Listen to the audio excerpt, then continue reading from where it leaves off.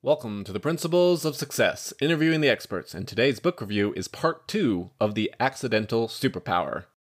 When you need mealtime inspiration, it's worth shopping Kroger, where you'll find over 30,000 mouth-watering choices that excite your inner foodie. And no matter what tasty choice you make, you'll enjoy our everyday low prices, plus extra ways to save, like digital coupons worth over $600 each week. You can also save up to $1 off per gallon at the pump with fuel points. More savings and more inspiring flavors make shopping Kroger worth it every time. Kroger, fresh for everyone. Fuel restrictions apply. So last week we covered how terrain affected the development of different nations throughout history and how technologies would change up the game a little bit, and how America was perfect in every aspect, whether it was terrain, whether it was technology development, whether it was natural industrialization, just due to the culture and government of America. And we also started to cover how globalization and the modern world was 100% reliant and developed by America. And now that America has lost interest in maintaining a global network because it just doesn't need it, things are going to start getting a little dicey for a lot of nations. And that would be a big problem all by itself. But there's more world-changing phenomenon all going on at the same time. And so we're going to continue covering last week's subject, and we're going to cover a couple of different subjects. So, let's talk about demographics. The world is getting old. Kids cost money. Industrialization happened, and kids went from being a benefit because you were out on the farm, and so kids were free labor, and all you had to do was house them and feed them, to being in cities where kids were not free labor, and it was very expensive to house and feed them. So the birth rate dropped. Industrialization in every single nation cuts the reproduction rate pretty drastically. So kids cost a lot of money.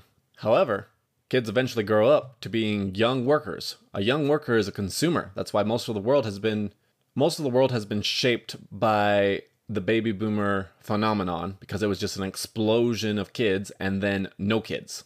So there was this mass influx of young workers, all consumers, and so the business world changed to a consumerist model, and that has been the case for the last 40, 50 years. So young workers, they don't produce a lot of money, but they need to buy a lot of stuff, like diapers, their first car, all sorts of stuff, so they're consuming. Mature workers have a lot of money.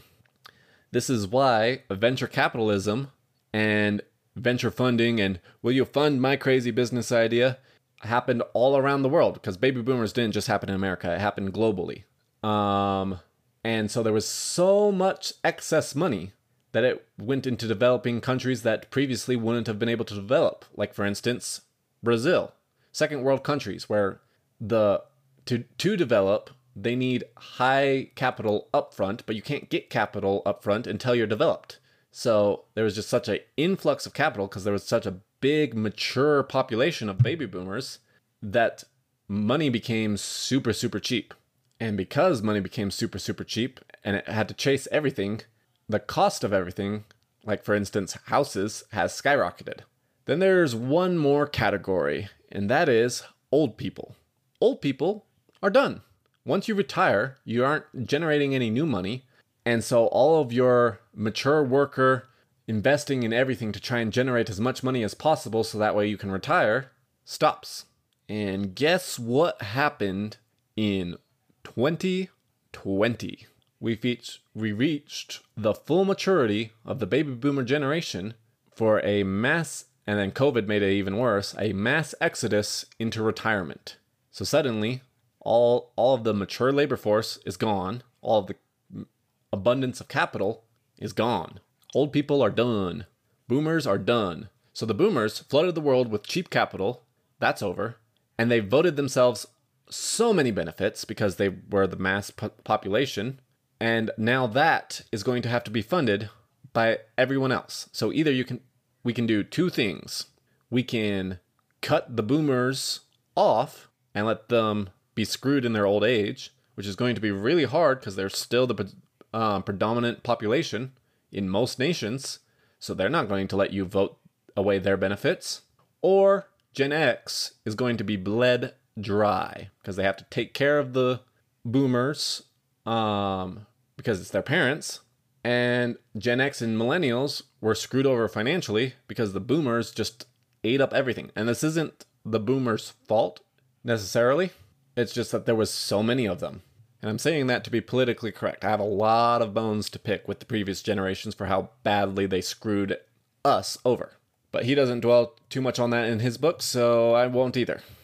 So that's just kind of a basic understanding of how population demographics will affect change. When you have a big population of young people, consumerism starts taking place. When you have a big population of mature workers, free money is flowing around like crazy. When you have a large portion of the population retired, the rest of the people are getting bled dry. Now comes to the fun part. This has happened globally. The world population is collapsing. The US is in one of the best situations due to being slower to urbanize because America is just so big and has such a cowboy mentality that it just didn't urbanize and have the population collapse as harsh as most of the rest of the world. And illegal and legal immigration is a massive propping up of the US population. And due to this effect, the millennials in America are way bigger than the millennials in most of the rest of the world. So America still has some young population left. The rest of the world does not. For the rest of the world, 2030 marks the end. After 2030, they will have a slow spiral of declining population and permanent recession. That's a quote from the book. Because after 2030, they just won't have the population needed to maintain modern comforts. There just will be too many old people to young people. Next, let's talk about oil. So most of the world is screwed when it comes to oil, but America was perfect for becoming energy independent. Remember, this is written back during Obama, so Trump hadn't become in office yet, and Biden definitely hadn't come into office yet. So he's talking about the oil boom that we saw during Trump's presidency. And America is perfect for the shale industry, and none of the rest of the world really is. So for shale industry to work, you need an abundance of capital, check. You need an abundance of small business culture, check. You need land rights. So most of the U.S., because most of my listeners are U.S. people, the U.S. has really weird land rights. Most of the rest of the world, the landowner doesn't have the rights to the mineral rights. Or more accurately, the government owns everything under the surface, and you just have access to the dirt. So for small business land, shale needs a lot of hands on deck, and it has to be based around small business and capital rich. Most countries are not set up for that. Then you also have to have the infrastructure, because shale is both natural gas and oil, and so most of the countries aren't set up for natural gas. America is one of the most abundant natural gas places in the world. In fact, America has so much natural gas that it is actually viewed as a waste product, whereas most of the rest of the world would have to pay a premium for natural gas, or does pay a premium for natural gas. So infrastructure is important because you need both the infrastructure for transportation of oil and for the transportation of natural gas. This is why, he doesn't say this in the book because this was written before, but this is why America becoming energy independent and gas prices being so cheap during Trump's presidency had nothing to do with Trump. It was just, he just had to stay out of the way. This is also why the expenses that you are dealing with right now are 100% Biden's fault, because the policies he implemented within the first couple of weeks of office are 100% the reason why you're dealing with gas prices that are so ridiculously high. I'm recording this way in advance, so right now they are like $5.50. I'm not sure how high they're going to be by the time you're listening to this, so this is 100% Biden's fault. Politics aside, you can disagree on everything else, but the gas prices are 100% Biden's fault. So he in the book talks about how great the energy independence for America is going to be for America. And it really screws over the rest of the world because America won't have any interest in the rest of the world because America just barely had an interest to begin with when they just needed a little oil. And now, in the future, America is going to be independent, and so it's going to screw over the rest of the world. Granted, things have changed a little bit since that book. In fact, he's just released a new book, which I'm looking forward to reading. I actually will be reading it this weekend as I fly out for the 4th of July. Families have a lot going on. Let Ollie help manage the mental load with new cognitive help supplements for everyone 4 and up, like delicious Lolly Focus Pops or Lolly Mellow Pops for kids. And for parents, try 3 new Brainy Chews to help you focus, chill out, or get energized. Find these cognitive health buddies for the whole fam at ollie.com. That's OLLY.com. These statements have not been evaluated by the Food and Drug Administration. This product is not intended to diagnose, treat, cure, or prevent any disease. But anyway, population collapse. America losing interest in the rest of the world. Both of those spell for a very interesting next couple of decades for most of the world. Because 3 things are happening all simultaneously. 1, America is no longer interested in the global order, so they're out, which means free trade is going to have issues. The whole world is dealing with population collapse, which is going to cause issues. And America is going to be, or was going to be, energy independent. All 3 of those things were happening simultaneously, which means that the world was going to get all sorts of messed up. Then you throw in COVID and everyone's overreaction to that deal, and it's just sped everything up. So back to population and his predictions. Cheap capital will keep climbing until somewhere between 2020 and 2024. He has now stated that COVID has sped this up because that's when the boomers are retiring. Simultaneously, the supply chain will break down and any country or business reliant on it will be screwed. As I don't know if you haven't noticed, but the supply chain has been breaking down because America's no longer interested in it. America doesn't need Persian Gulf oil. Every war we fought there was to maintain oil for our allies, not us. So there is no global need. There is no global interest. America will go back to being a pre-World War II global power that, if left alone, it doesn't care. Like, yeah, you guys can do whatever you want. We're out. We're not sending our boys to go die over in your silly wars over precious resources. Why can't you guys just all get along? We have everything we need. Why don't you guys have everything you need? And that is the best case for scenario for the rest of the world. Because there's always the flip side that American interests might be in maintaining a destabilized world, so that way there's no one building up power to bug us. So South Korea and Japan will be kind of the interesting signal for most of the rest of the world. If America abandons South Korea and Japan, then they're definitely abandoning everyone else, because America actually has at least some use for both of those nations. So that's the main topic. Now we're going to shift into basically geopolitics. So post-World War II, America said everyone has access to the global free trade network. You're all welcome. So geopolitics stopped. America's pulled out now. Geopolitics has to jump back up. So let's cover a couple of those claims that are going to happen. So first up, in 2022, Russia is going to have to invade Ukraine because their population is collapsing, so they have to be able to basically seal up their borders by getting over to the mountains, and so that way they'll have enough manpower to protect the mountain passes, because they definitely won't have the manpower to protect the open plains. So they have to invade Ukraine by 2022. I don't know if you noticed, but something happened in 2022. Turkey needs oil, which means it'll be invading the Middle East. And it'll possibly either be antagonistic or an ally with Russia, because Russia can bribe the Turks with oil if they promise not to screw up Ukraine. Japan is going to need oil and food, and so their target is going to be messing with Russia.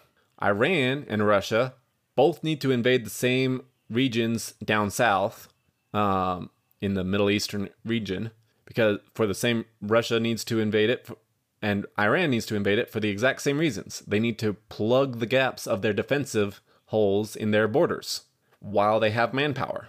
Europe, and particularly Germany, Europe got to take a break from constant war and having to deal with each other, because America basically told them to all shut up and that they were all on the same side now.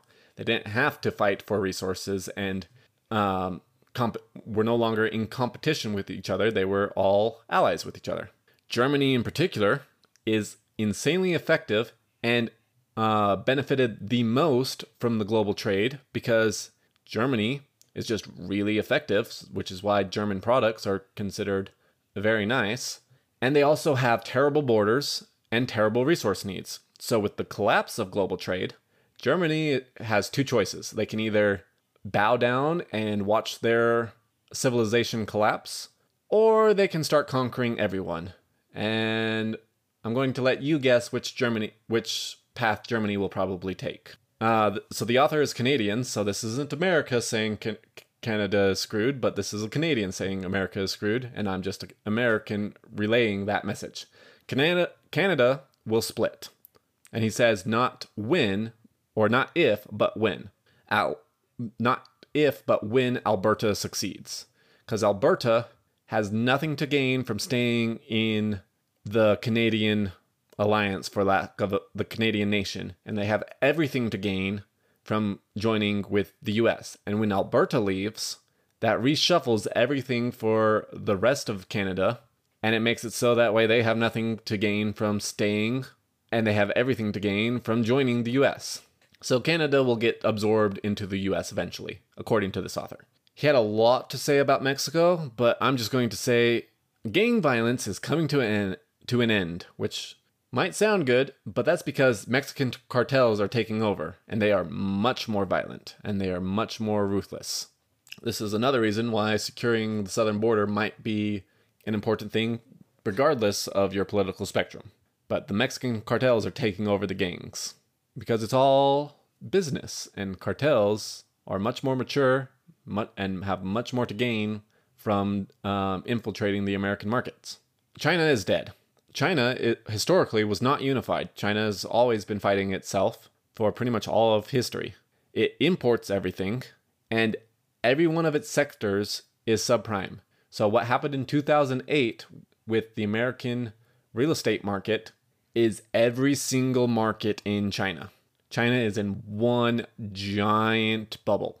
Also, China's one-child policy has destroyed its population ridiculously, to the point that it will no longer be basically China's screwed. There's he doesn't state this stat in his particular book, but there's 80 men to one female in China due to the one-child policy, and everyone's old. There's just no one left to produce offsprings to maintain the Chinese population. China is the fastest growing population in history. So China won't exist as a nation and as any sort of major player for the next good while. So what's going to happen from all of this chaos? Well, one, there's not going to be any global manufacturing. So 3D printers and local chains of manufacturing is all that's going to be around. Number two, commodity supplies will crash, while simultaneously, three, food demands will go up. So consumerism is over. There's just not a consumerist really nation demographically left. So all the commodity goods that are then turned into products, those are all going to crash in price because nobody's buying them anymore, and there's no major manufacturing that's needing to be done. And then food demands will skyrocket because supply chain shortages of fertilizer and oil and all sorts of stuff is going to send the price of food skyrocketing. Sound familiar? And it is also going to, because the rest of the world is too busy fighting each other for their scarce resources, the only one that's really going to be producing an abundance of food is America. And then I have some sort of note about government bonds, but I don't remember what it is.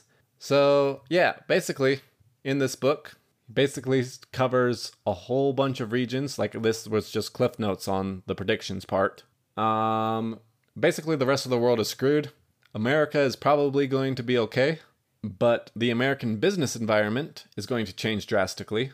It's due to the no longer abundance of capital, the decreased workforce, and the big change in global manufacturing. America is re-industrializing ridiculously fast. Factories and all sorts of stuff are being built like crazy. So it'll be interesting. I really enjoyed this book, hence why it was 2 parts and why I had so many notes. And maybe next week I'll be covering his book that he just released this year, and it might be full of a few updates. So with that, I will see you all next week.